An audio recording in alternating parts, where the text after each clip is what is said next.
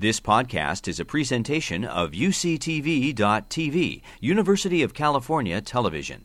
Like what you learn? Help others discover UCTV podcasts by leaving a comment or rating in iTunes. All right, welcome to UC Santa Barbara's Innovator Stories series. I'm John Greathouse. You can follow me on Twitter at John Greathouse. Our sponsor tonight is PayJunction. Founded in 2000, PayJunction has disrupted the payment processing industry by offering transparency and award-winning service. An all-in-one payment platform, PayJunction was recently voted one of Glassdoor's best places to work. So not only do they have a great solution that's being used all over the world, they're also a nice place to go to every day. It's great culture, and especially for young people. So if anybody's out there thinking about wanting to live in Santa Barbara, beautiful Santa Barbara, you might want to think about PayJunction. If you want to think about how you can get your customers to pay you faster and more efficiently, you should be thinking about PayJunction. We really appreciate their support. They've been a longtime sponsor, and they help make this possible, allows us to film this and have it go out all over the world. So tonight, I'm going to be speaking with Eve Nelson. Eve is an Emmy Award-winning musical entrepreneur.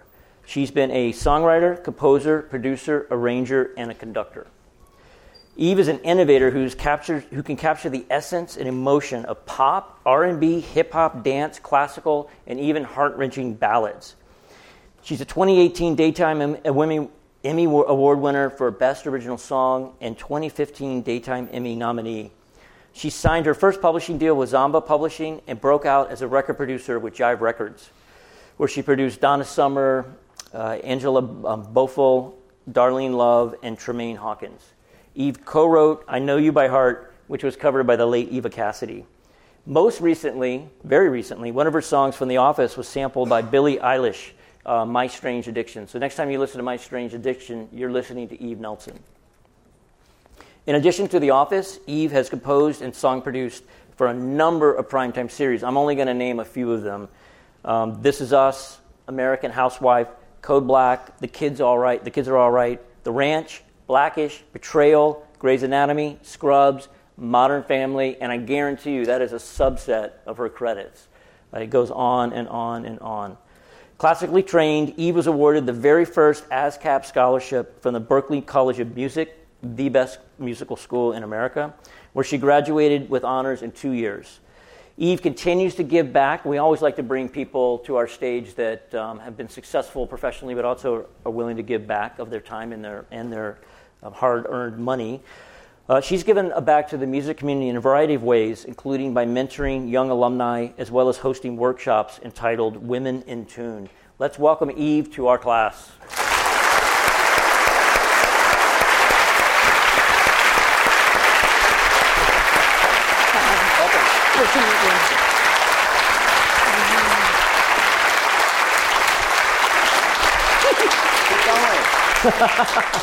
Wow. Okay, that's it. Wow. Okay. Thank you, guys. Thank you for coming. So I know you've got an incredibly busy. We're going to talk about a little bit later about how you manage timelines and you work in a business where it's all about you got to be there. And we'll talk a little bit about that. But we do appreciate you taking the time to come up here from thank you Los Angeles, California. Yeah. So let's go back in time. Mm-hmm. You grew up in Florida. You, as I mentioned in your introduction, you were playing classical piano. Yes. I have actually had a couple other people, Jonathan Brown, he produced the Black Eyed Peas and Eminem and others. He also went to Berklee. And he took a similar path to you in the sense that he knew he didn't want to be a performer. He felt like most of the kids wanted to be performers and be stars or whatever, and he didn't take that path. Yeah. When did you know that you wanted to be a composer, songwriter, as opposed to a performer? I knew pretty early on. I went to a high school in Miami Beach, kind of a Santa Barbara type of vibe, and we had a band called the Miami Beach High Rock Ensemble, and so I got into this band, and of course, that was like the end of my classical music career. What did your parents think of that? Were they pretty bummed out? Or? My mom was a piano. Yeah, I mean, a little bummed out. But I think that as they heard the songs that I started writing, the bummed out got right. They're like, hey, she's got talent. Exactly. So anyway, I was in this band, and wait, what was the question? I'm completely. I have no idea. ADD. Do any of you have ADD? Come on, raise your hand. Don't lie. Ugh. So I was trying to get at. I thought it was interesting. You went to Berklee, kind of knowing you wanted to be a composer. Okay, so I basically got into this band, and when I had to get out front, it just was very uncomfortable. Like even now, I usually have a piano in front of me, so it was just not a natural. Right. It wasn't a natural sort of. Right. I didn't like the attention. I've heard that from musicians too. They say without a guitar, they just feel really. Oh yeah, I feel like I exposed. might as well just be naked right now. I mean, this is weird. If we're in Santa Barbara, you could do that if you'd like it. Oh, definitely. It might not make it on broadcast television, but so you knew pretty early on. Yeah. So you go to Berkeley, you do quite well there. You graduate in 2 years. So you leave, but you don't go right to New York, which I found interesting. You didn't sort of jump right into the New York slog. And I think this can be instructive for students because that first job out of college can make you can obsess about it, right? So you go to Century 3 Teleproductions in Boston, and I found it interesting. You were adapting library music for TV and radio ads. That's right. So I'd love to hear what were the fundamental elements or the foundational elements that at the time you might not have felt like you were really picking up, but in retrospect you look back on that job and realize, hey, that wasn't a bad first job. Oh my God, it was the dreamy. Well, this is a great story. So I was sitting. We called it Berkeley Beach. It's the sidewalk at Berkeley, and we were all sitting out there. And I heard that there was an audition for this job, and I was going to go back to Miami. I didn't know what I was going to do. It's that like most students. It's that 4 months before you're leaving college, and you're like, oh my God, am I going home? Like, help me, God, right? Yeah. And I heard about this audition. I went and auditioned, and in those days they had something called a Kurzweil. It's like this big, huge thing that they don't have anymore. And they asked me to they gave me a scene, and they said, just play something. Anyway, wait. What I wanted to say first is I sent a demo reel, and they didn't call me back, and I was so insecure about that. What I did was I kind of ignored it. And so one of the women who worked there said, please call again. Go get that live audition. So that's what got me the job, is the live audition. So where did she work? She worked at the She was an intern at Century 3. It's like a post-production house. Okay. And she basically said, don't give up. And I was feeling very insecure. Sometimes we need that. Yeah. And so I went and I did the audition, and I actually got the job, which was unbelievable because I was and they picked me over the dude. Sorry, dudes. There was a dude ahead of me. But why do you say it was unbelievable? I mean, obviously you've had a stellar career. So well, because I was 20. I was 20, and this was like this plush, beautiful place with big, huge screens everywhere. I mean, it was very Hollywood, even though it was in Boston. And so, I felt very honored, even though it was $14,000 a year, which how do you live on that, right? Right. So I got the job, and the job was to pull library music for radio commercials. But what they did say is they said, if we need you to come in and play something on a commercial, will you be able to do that? And yes, the answer is I did. Yes. So that's how that whole that's how that started. And 3 months into that, I was asked to write the Boston Bruins theme, which is so I understand that was your first songwriting credit.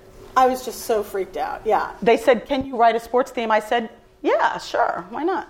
So how did it go? Do you remember?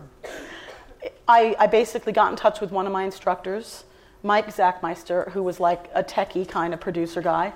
And I said, I'm freaking out. And we didn't even have, digital. Is there a lot of musicians here today? Or? How many folks want to do something in the creative arts? Well, so Pro Tools, right? All that stuff. There was none of that. There was it was just sort of happening. And so he brought over his DMX drum machine. And I programmed the drum part and hired all my horn teachers from Berkeley. Nice. And I'm sure they were pretty good. Yeah, and that was the beginning of my of my career. So do you remember how it went? Like, how did it? You can Google it. It would be. I'm so scared to tell you the year. It was a while. It wasn't that long. It's 100. Yeah, it was. Yes, it was like bam, bam, bam. With the horns, very like 80s. Yep. Kind of like when I listen to it now, I cringe. But it's still pretty hot. I mean, and it worked, right? They used it, and they used it for about 10 years. Wow, nice. Yeah. And I didn't have ASCAP on it because it was a buyout. Yeah, and that happens, right, when you're young, and sometimes you do things. So I tell students there's a time to learn and a time to earn. Exactly. You were in the learning phase. Totally. Right? So and that was a good experience. Getting paid to learn. Yeah. So I didn't ask Eve if she would remember that, but I knew you would. Like I just knew that you would remember those. That was probably the most exciting moment in my life. Yeah, and then cool. you're like with your friends and you're watching TV and it comes on. It was the open. It was the open for all the Boston Bruins games, and then I did the Red Sox. Yep. So, two iconic teams in a sports town. And then I did a Larry Bird video called "Winning Basketball," which was like this iconic video. Right. So yeah, I was like sports music girl. Good. And so you took a job where I think some students could have turned their nose up to it, like I'm a performer or I'm not too good for this or whatever. Yeah. And I think sometimes students, they have that gold mine, which they should have, but they want to draw that really straight line right to it. And sometimes you have to take detours along the way that maybe they don't pay off. Maybe you don't realize they're paying off until later. Well, yeah, and the thing is I want, a lot of people want to be famous. Right. I find with a lot of young people, it's like all about being famous.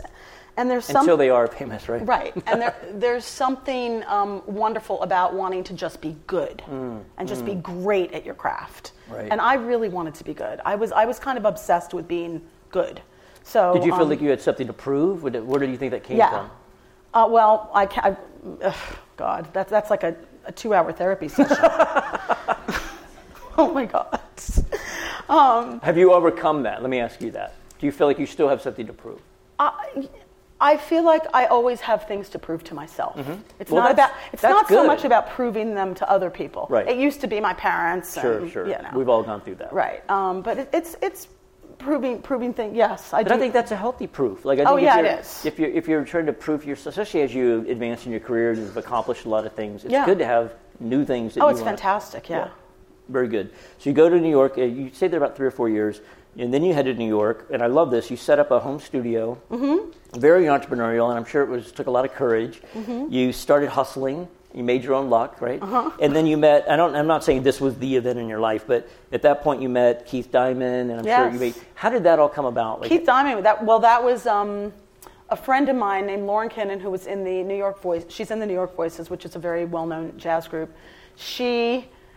She said, I met this guy, Keith Diamond, who at the time, Billy Ocean, this is like 80s. Yeah. But still, he was a huge figure at the time, and he wants to meet you. So so they brought me down to the studio, and I played. He said, Eve, can you play this thing for me, this piano thing? And anyway, that was it. Then he said, I'm working on a Donna Summer record, and can you fly to LA and work with me on it? You said, let me check, yes. Well, yeah, but again, I want to be really honest with everyone tonight. Yes, I did say yes, but the truth is I had, as much as I wanted success, I was also terribly afraid of it. Like getting on that plane and coming to LA, it was terrifying. I must have had 20 panic attacks on the way. Was it fear of failure? Yeah, I think it was fear of everything. Being an imposter? I think it's when you're young, and again, I don't know, I'm assuming that there's many people in this audience who are going to relate to it. It's like you want to be successful, you want to prove, but at the same time, it's terrifying. Yeah. It really is. But I think it takes a bit of self-awareness to be a little afraid. Yeah. I think that we've all met the person not afraid, who's not very afraid, but exactly. they're not very self-aware either, which isn't my favorite kind of person. Exactly. So you had some initial success. Obviously, it came from your hustling. 3 or 4 years again into New York, you co-founded a production company. I discovered an artist, Nelson O'Reilly, my business partner, Bernadette O'Reilly. Oh, okay. Yeah. I was just, and that was about the time, if I have the timeline right, I might have it wrong, that you wrote "I Know You by Heart." Is that correct? Well, yeah. There's a long span of years there. But maybe that's when it got published. What was? Well, "I Know You by Heart." That's another great story. So whenever you want to, let's talk about it. Okay. So "I Know You by Heart." There was. I mean, I was in my studio in New York. I had a studio basement, which I just loved and hid down there. I mean, I was like whiter than those lights. My friend Diane Scanlon came over and she said, I have this lyric or title. I have a title. It's called "I Know You by Heart," and we had just recently lost a lot of people. I mean, at that time, AIDS was a little bit more discussed because people were actually really dying a lot, and so we had lost a few friends, and we wrote that song in about I'm not joking you, 15 minutes. Mm. But after I wrote it, I was like, oh, this is so beautiful and so schmaltzy. It will never, ever get cut. Nobody will ever listen to this. I was sure. And then about a year later, I got a call from my publisher. Said, remember that schmaltzy song? Yeah. Like this woman, Eva Cassidy, recorded it. She's in Washington. She's like an independent artist. This is when indie artists, I mean, they probably weren't even born, but this is when indie artists were just starting to emerge. Right. You know, and like the computer. Like this was very, very early on in that day. So anyway, this he said this artist is blowing up in England. Yeah. And anyway, this is what happened. The song got cut. She contracted ovarian cancer and died 3 months later. And I was the last song she recorded, and the irony is that it was called "I Know You by Heart." Right. So then her father called us, and he actually titled one of her records "I Know You by Heart." Nice. And that song recouped. I mean, that Eva Cassidy recouped my entire publishing deal. Wow. It was a very successful. Wow, good. But yet underground at the same time. Right. You know. Do you find that you're not a good judge of your own quality of your own music? Because in that case, you didn't think, you thought it was a trifle of a song, and it turned out it was a great song. Is that? It's torture. Yeah, it's torture. Do you feel like you err on the side?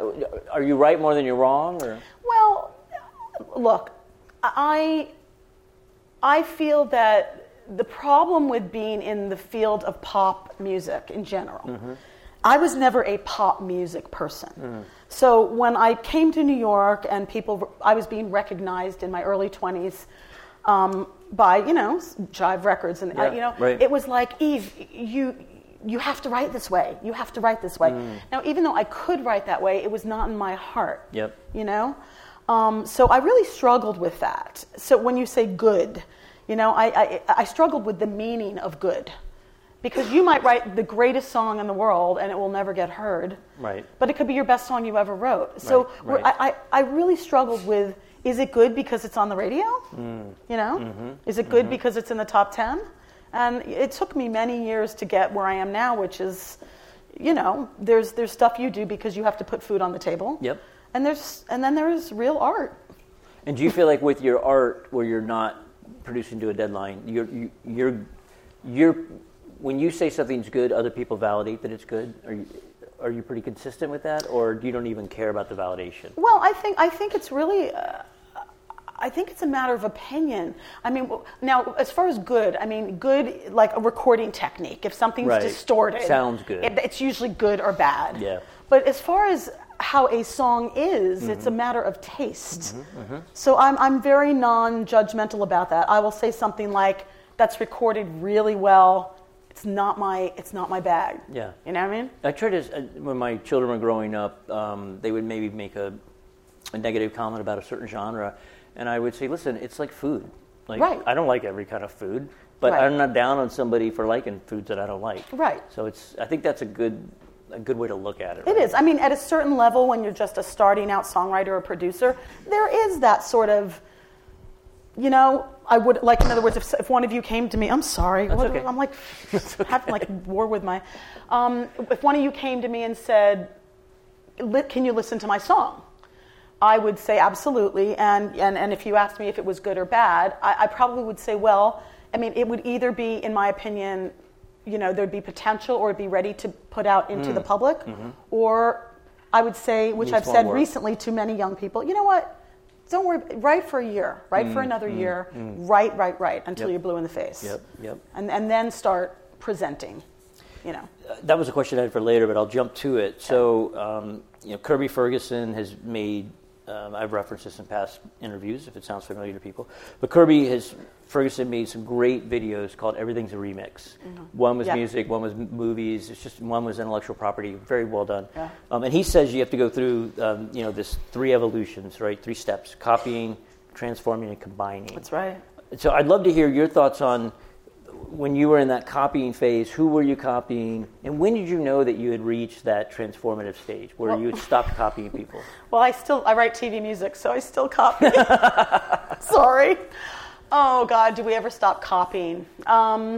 If you're talking about copying in a certain style. I'm talking more like when you look at, just to clarify, so like Bob Dylan couldn't stop doing Woody Guthrie at the beginning. Right. Like every time he tried to be Bob Dylan, he was Woody Guthrie. Yeah. And then finally he found his own voice and became Bob Dylan. I think that, it just happens. It's a very weird thing. It's like all of a sudden it just happens. Like you sit down one day and you're like, okay, I've been, it's funny. One of my idols was Shaka Khan, who I now work with. Yeah. Cool. But you just sit down one day and go, wow, that's just me. It's all of my influences, right? But that's me. Right. When did you feel like you came to that point? Oh man, I feel like I'm still coming to that point, but I think it happened in different levels. I think I really noticed that happening. God, I'm going to say early 2000s. And with you, and I'm going to ask you a question later about all the different elements that you've worked on. That's a difficult question for you to answer because you've done so many different things. You're not just a songwriter. You're not just a performer. No, I'm jack of all trades. You've done a lot. So to ask you that question, you might say, "Well, as a producer, I felt like I was there then, but as a writer, so it could be different." Oh yeah. But I think for young people, that's just a really important point. If you start something new, you could almost guarantee you're not going to be very good at it, period. I don't care how talented you are. Right. So Mozart didn't wake up, singing or, operas. I mean, he had to work very hard to get to that point. Now, talent helps, right? Absolutely helps. But a lot of young people don't want to push through that sucky part. Oh, you gotta suck. You gotta suck. Oh, yeah. Suck. And then you're going to wake up one day and you're going to write a great song and you're going to go, wow, okay. Or writing code or doing a drawing. I have written so many horrible songs. Horrible. Like I would never even play them in this room. Yeah. You got to do it. You can't be afraid. And again, this is where you can't be afraid to fail. Yeah. Failing is and succeeding. It's not failing, right? Because you're getting better. It took me, unfortunately, I'd love to go back and be their age, knowing what I know now. Right. Yeah, wouldn't we all? Yeah. Anybody want to trade? They're like, no. You got to look like this, though. You're right. So we're going to go to this student's question in 1 second. I've got to ask you the question that you get asked every time you ever speak, I'm sure, and probably most of the times that you're mentoring people, but let's just get out of the way.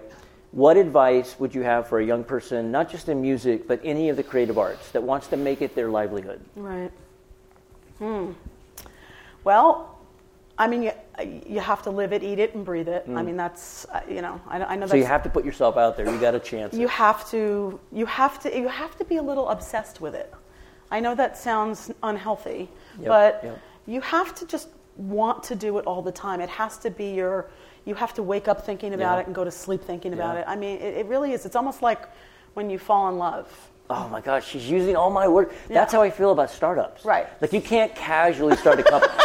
No, I say that to my students. I'm like, it's like falling in love. You can't just sort of half-ass start a company. No, you can't. Yeah, I think I'll start it. I don't know if it's going to work. No, you have to be all in, like psychologically, emotionally. You just have to. I mean, I was classical music, even though I absolutely love it, was forced down my throat because of my family. Yep. When I wrote my first song, I think I was like 15. I swear to God, it was like I thought it was like Jesus, Mary and Joseph, Moses. I thought I had really like seen God.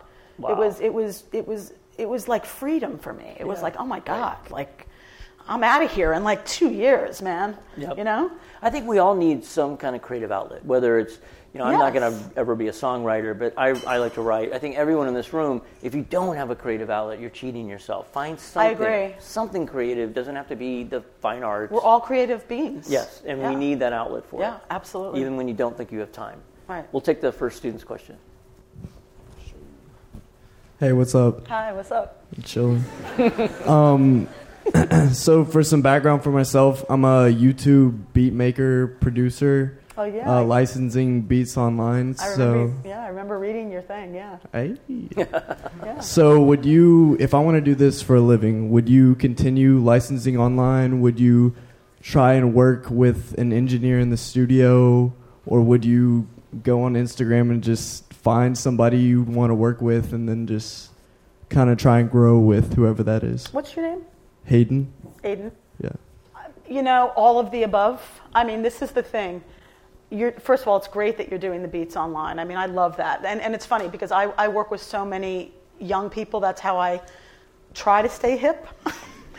But I would say collaboration is one of the most important. Like whether it's engineers, fellow producers, songwriters, singers. I think in this day and age, you have to it's kind of like I call it throwing spaghetti at the wall. You really have to try a lot of things.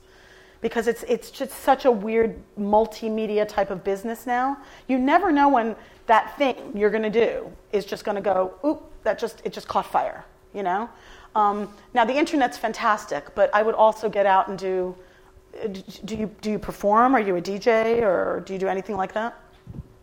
I am actually DJing California Tacos and Tap Room across the street tonight. Everybody from 8 needs to to 10. Go. Be there. Hip hop, pop, Okay, throwback. there you go. Let's get it going. Aiden, I don't need to tell you anything. You got it going on, babe. I mean, you just promoted to however many people are here. Yes, you need to DJ, beats online, songwriting. Learn and also learn the aspects of the business because that's really important. Get some books on the music business if you haven't. So you can learn about. Do you know about fees of licensing and all that? You're learning. So I'm doing it through a website that kind of sets up the contracts for you. Right. But if I sell exclusive rights and then the song blows up, I'm gonna be kicking myself. Right, and I worked with a young rapper who does that too, and I said, you know what? Learn how to make your own beats. Like license the beats, but get a little. I mean, come on. It's like you could do it on your iPhone now, right? They're pretty simple. You're doing great though. Yeah. So go from copy to transform. Like move to the next phase. Exactly. Do your own beats. Yeah. So let me ask you something we talked about off camera briefly. So I love discovering not necessarily new artists in terms of contemporary, but new to me. Mm-hmm. And Emmett Rhodes is one I just discovered. Right. If everybody wants to Google Emmett Rhodes, he was one of these heartbreaking stories where he was extremely talented, released a few albums in the early 70s, they floundered, and then he spent the next 20 years trying to deal with it. Like Sugarman. Yeah. Like Rodriguez from Waiting for Sugarman. Mm-hmm. Very similar. Very, very talented, just didn't happen for him. And you must see that all the time, that there's so much talent out there.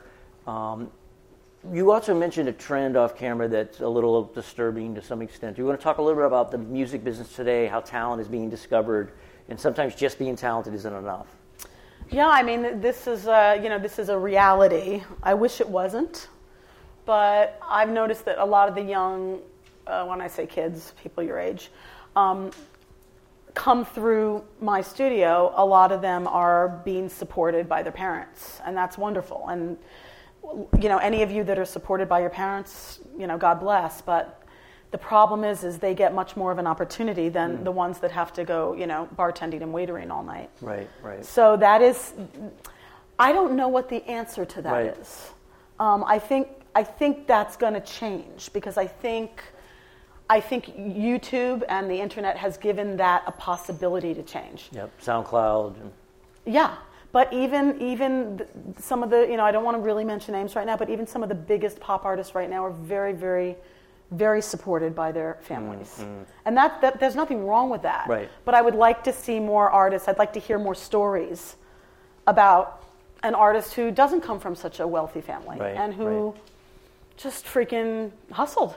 Right. Well, and you would think they have a different voice, right? It's not better or worse, but it's a different voice. Exactly. Their life experiences were different. That's right. Yeah. Let's talk a little bit about your transition. I mean, I'm curious because I don't know the answer to this. How did you transition to California, but also to TV? And I'm wondering why you didn't. Did you do a stint in movies, or did you just skip over doing music for movies? Well, back in New York, I had started. I mean, how I had made way too much money way too young was doing jingles, and that's why I ended up in California. I made a lot of money. I bought a lot of houses.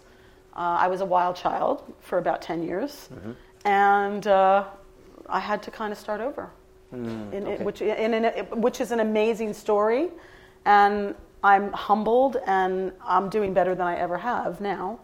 But that part of the TV, I was always doing TV music, even though I was a songwriter. Right. When I got to LA, I needed to make money, and I was doing a lot of songwriting sessions, but. I mean, when you say songwriting sessions, were you collaborating? Just getting together and say, hey, somebody. But not for fees. No. With the hope that all something. spec. Got it. All spec. But I got a connection to the ABC Music Library, and they needed some music, and they heard my reel, and this was like 12 years ago. Wow. And that led me to Dawn Soler, whose beautiful family is here. Yep. So Dawn's family's here, and that's okay. We'll edit it out. The reason I guess this is something I do a lot, right? The reason Eve's here is because of Dawn. So it's just networking in real life, right? The person I've known for many, many years, a dear friend of mine in Santa Barbara, knows Dawn. Dawn knows Eve, and who knows who Eve is going to turn me on to later. But oh, geez, you're in trouble. A little bit of pressure. Yeah. So you got out here and you started working with Dawn, and then that seems like a really, I mean, obviously it's a good vehicle for you. Well, it was amazing because Dawn actually was very responsible for going, well, you're a songwriter. So, and she would call me and say, we need a song for a scene. So I'm really not, See, that's why I asked the question, because that's very cinematic. Yes. Right? I mean, my limited understanding of how they score films is you watch the film and you try to add music that fits that moment. This is called song scoring. Okay. And I kind of gave it that title. But what it is they would send me a scene, and then they would say, okay, we want you to take like this cover, like a cover of a great song. I mean, I've done so many, I can't even think of one of them, but say it's a Dylan or whatever. Yep. And we want you to arrange it in this sort of way. Fogerty, it was a Fogerty song. John, do you know John Fogerty? CCR. Yeah. So, and we want you to arrange it in this way, and then at like 40 seconds in, when we want you to kind of give us a beautiful 60-second Wow, this is very bed. detailed spec. Yeah, very detailed spec. Is that common, that the spec is like really dialed in? And No, well, it is with Dawn because she's so great at what she does. Okay. But it's not actually that common. Sometimes it's just like, give us this kind of song. But then what would happen is I would send in these songs, and because I have a lot of skills in working with video, I would say, can I see the scene? So I'd put the scene up with my song, and then I was really able to score the scene with my song. Right. Yeah, well, you guys changed the way TV's watched. Right? The way music is incorporated in TV is very different from before you guys did it. I know. It was background music. It was almost music you couldn't even hear it half the time. Yeah. And now it's in the forefront, driving the emotion. And Dawn was one of the pioneers, and Alex Patsavas, who I also work with, is a huge pioneer. Because she started, they would sign bands because of the bands that she would put on the OC. Yeah, very cool. And she's incorporated. Go watch that episode; it's really entertaining. Right. You talked about. I've heard you say before you've traveled many musical paths. I'm quoting you. I've traveled many musical paths in my career, and I feel a sense at home in every genre. And clearly, you've demonstrated that with your work. But I'm wondering, are there certain styles that you find more challenging, less fun, more difficult? What styles would that be? Well, I mean, again, I think this is generational. I mean, like I love house music, I really do, but I'm old. And I'm not that old, but I'm pretty old. And I loved, like when I was doing dance music, I was in my 20s. Right. So like if somebody asks me to do a serious techno rave kind of thing, right.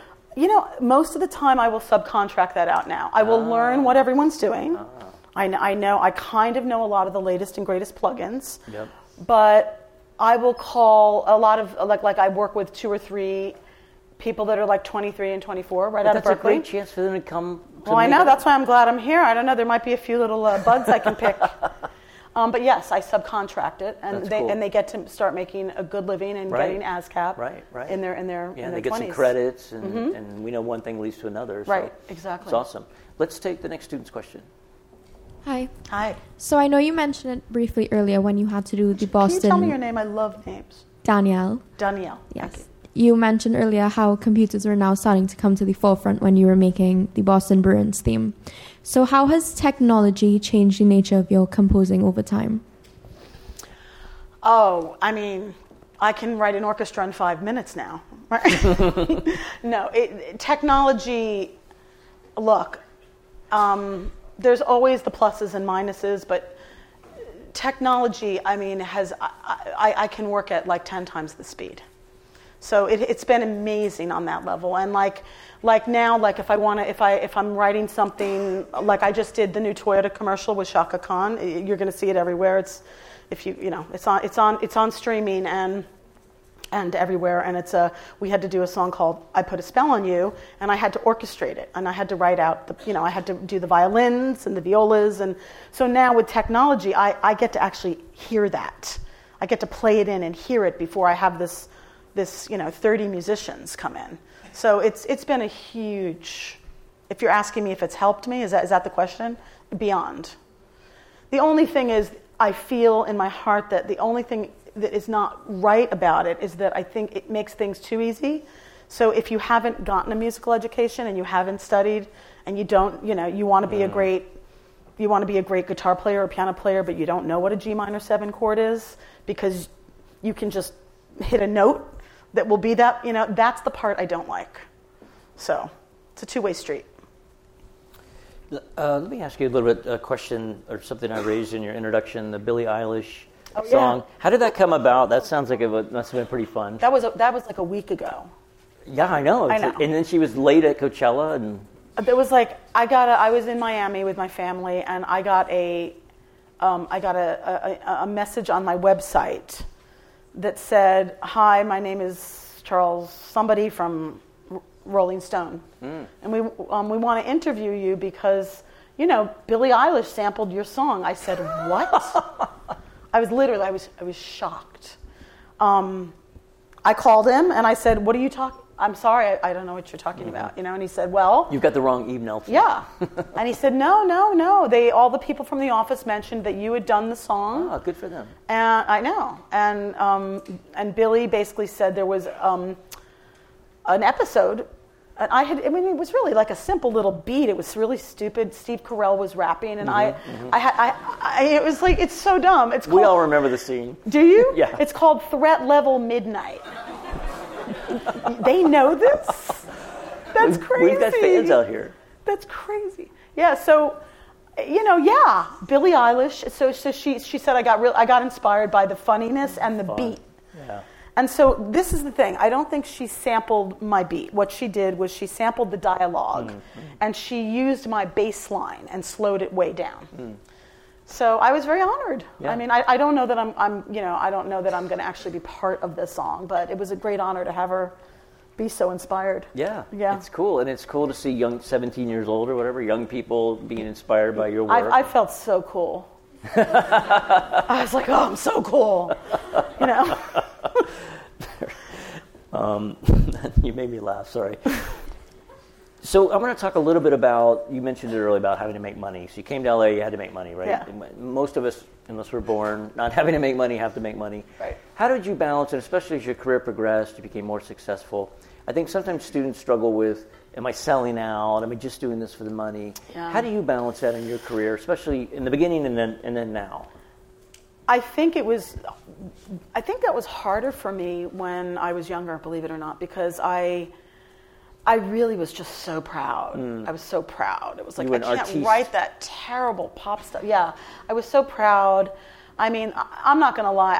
I sabotaged some unbelievable opportunities because of my artisticness. Right. Or fear of failure. Right. I'm not sure which. A little bit of both, probably. But like when I was at Jive Records, I was the first person asked to work with this new group called the Backstreet Boys. You were too good for them. Yeah, I was like, no way.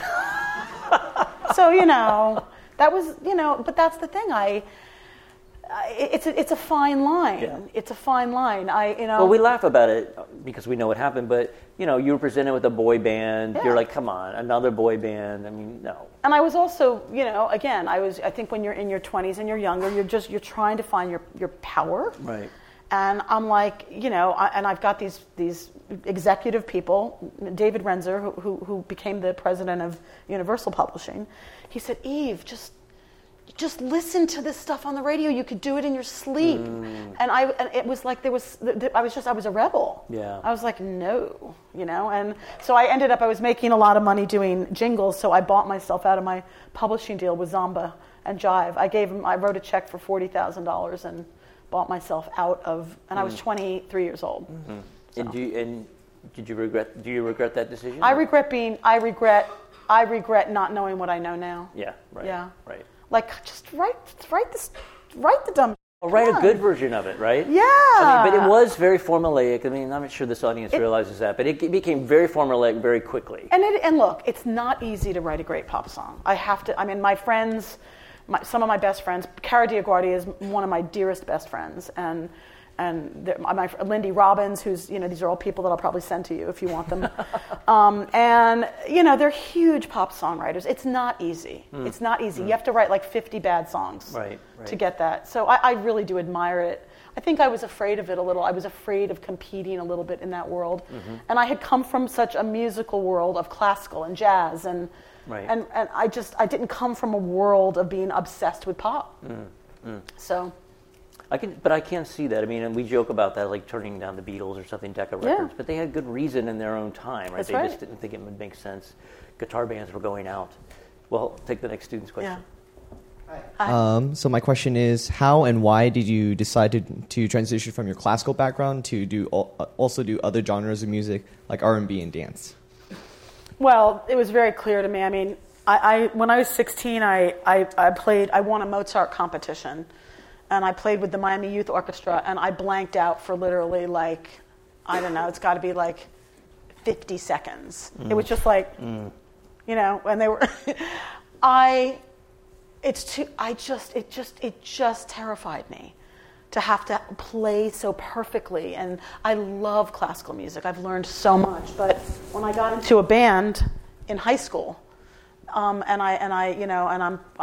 were doing like Fleetwood Mac songs, and we were doing like Elton John Funeral for a Friend, and it was this incredible high to stand on a stage, and I started writing songs, so I was playing my songs in high school, so it was like a no-brainer, it was a no-brainer. That's where my heart was. I mean, I think there's you just sort of know, I wasn't cut out for a classical musical career. No. But you were self-aware again. I think it's a theme. Like to come to that realization, you have to be self-aware, because everyone in this room, including me, your parents want certain things for you because they love you and they care about you. And at some point in your life, you have to listen to their advice and then do what's right for you. Do you play classical? No. But yeah, it's there's a certain. I really think there has to be a certain. When you're sitting at the piano in front of millions of people and you're playing Rachmaninoff and you feel completely confident, then you're in the right business.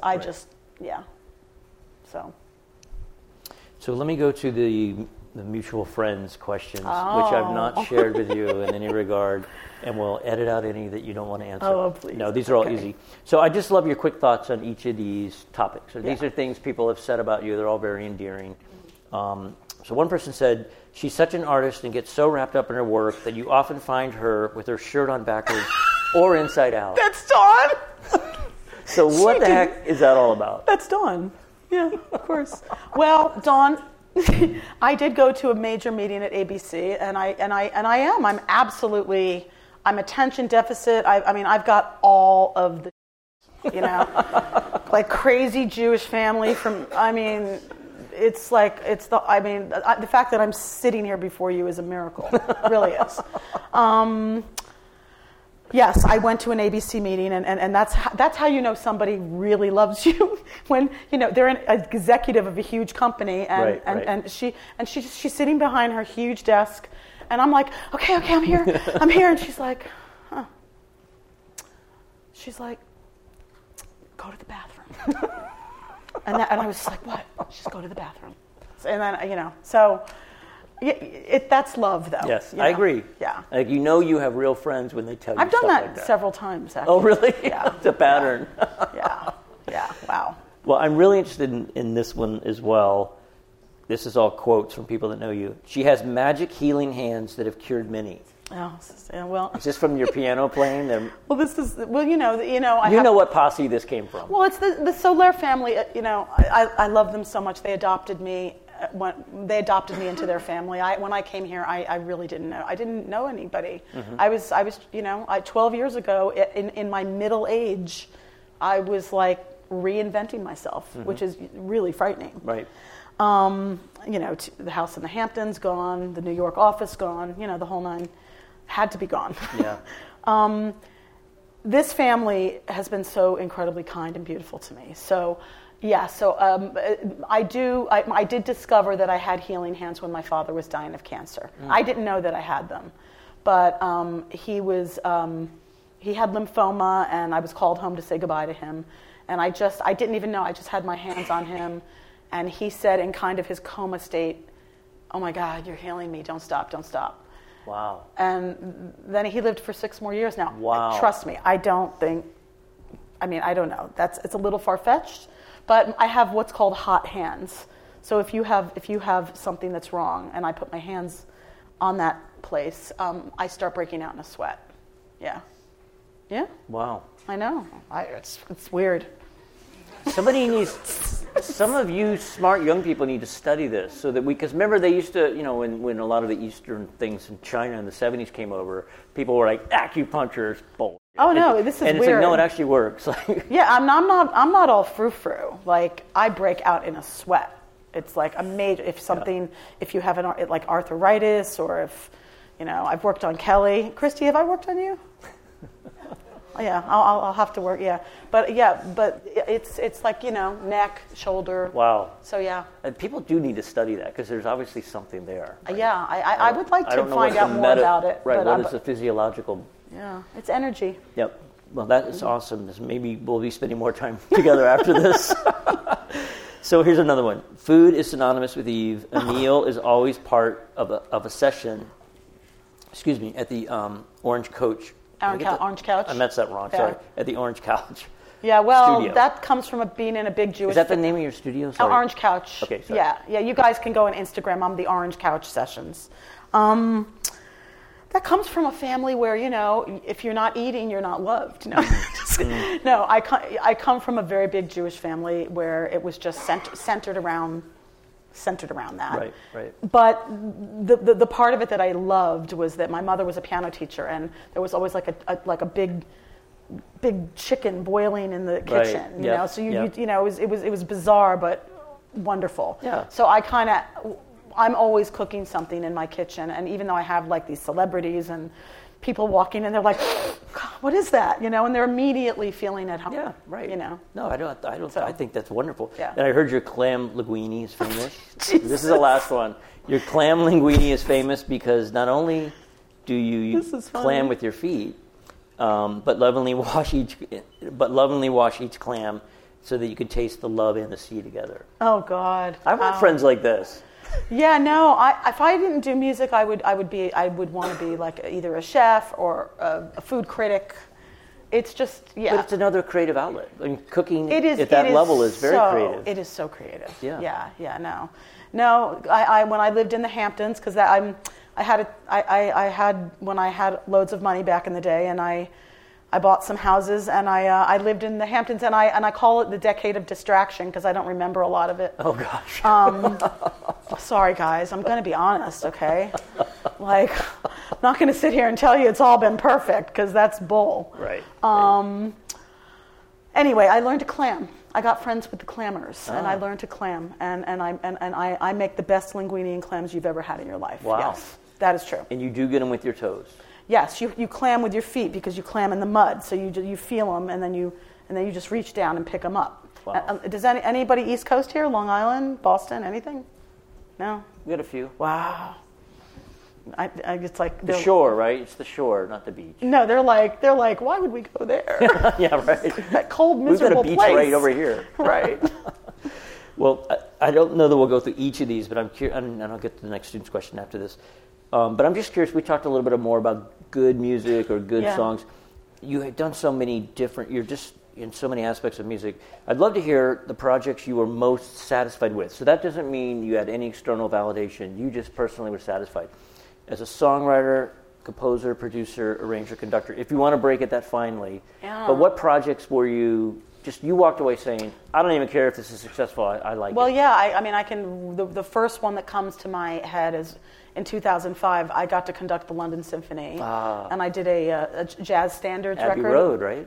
What's that? Is that Abbey Road? Yeah, with Shaka Khan, and oh man, I don't remember. I mean, that I was lifted. It was like I was lifted off the ground because we did like 12 songs in 5 hours. Wow. But these are the most incredible musicians. I had 80 musicians. Wow. And it was, I'm not really a conductor, but I learned enough conducting chops to conduct that. And they invited me back to Royal Albert Hall, and they gave me the standing ovation. And I could. It's almost like I couldn't even take it. And this is before I moved to LA, and it was so intense for me that I remember going home on the plane and getting violently ill the entire way. It was like so much love and energy, and the way they played my charts, it was like, So I could have died and gone to heaven, and that would have been that. So when are you going to do more of that? That obviously fed you. When are you going to do more? Well, it's funny that you say that. I went back to New York after that, and I went and I did like a McDonald's commercial and made oodles of money, and I was miserable. And that kind of was there was like a 2-year depression that happened right after that. Wow. And that's what got me to LA. Because you knew in your heart what you wanted to do, and you knew what you had to do, and they weren't the same. Well, I had sort of run away. You guys are going to go through so much stuff. I mean, I went through this period where I just wanted to be normal. I didn't want to, I wanted to hang out with like the Cleavers and and go to the soccer games and everything. Right. But that just wasn't who I was. Right. So that was, my life in the Hamptons was sort of, it's kind of like I left New York in the dust, even though I paid for an office and a studio and everything. I was maybe there once every 2 weeks. Right. So, wow. God, you're making me, I'm gonna need like a therapy. I know, this is like, this is your life or something. Which they don't know what that is. We'll take the next student's question. Hi. Hi. Would you say that as your career continues, you stay true to the R&B and gospel roots you originated from, or does every piece you do become part of your music persona? And more specifically, how do you deal with the trends of music? Do you stick to what you know, or do you incorporate new trends that may be risky and challenge your strong reputation? I love that question. And I remember reading it. R&B and gospel for me is like the most natural thing. For me, it's like, I mean, I don't know if any of you play sports, but it's like the minute you're on the field or you're hitting the tennis ball, it just boom. These other forms of music that I've learned to love and do, a lot of it for me is like, when a director is like casting somebody for a role, I become so immersed. Like I had to, if I have to do like a Brazilian track, I just flood my ears with just one Brazilian song after the next, and I like become the music when I have to write it. Does that make sense? It's like becoming the role that you have to play. I do try to do new. These days, I'm more risky than I've ever been, which is funny because I would never have been that risky when I was your age. These days I'm like, you know what? Let me mix a weird R&B chord here with like a weird Billie Eilish distorted drum. I'm becoming very risky now because I feel like I have nothing to lose. So yes, I do believe that taking all of the genres that you learn and bringing them into kind of a, like it's a recipe.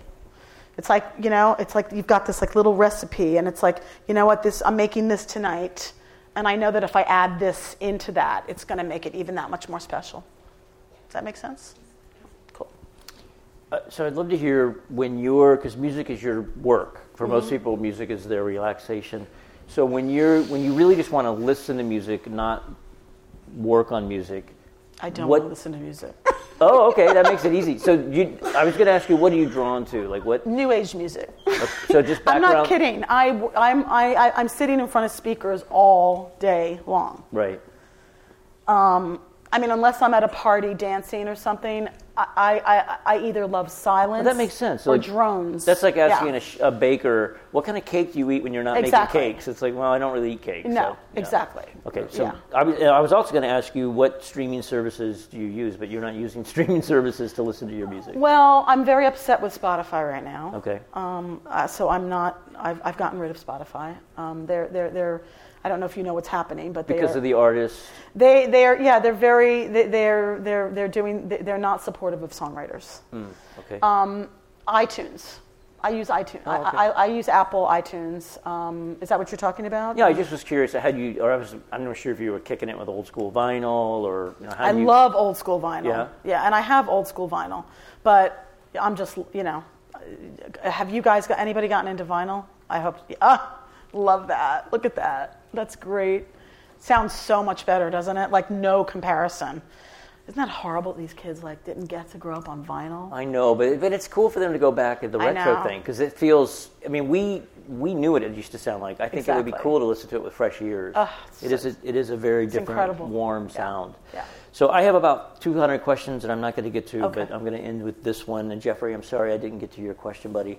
Aww. You can ask me after when I'm. Yeah. Yeah. Yeah. You guys can chat. So I'm just curious. We touched upon it a little bit with the Abbey Road experience, and then how bummed out you were after that. What musical challenges remain for you? Like in the next 5-10 years, what are you going to be disappointed if you don't get done?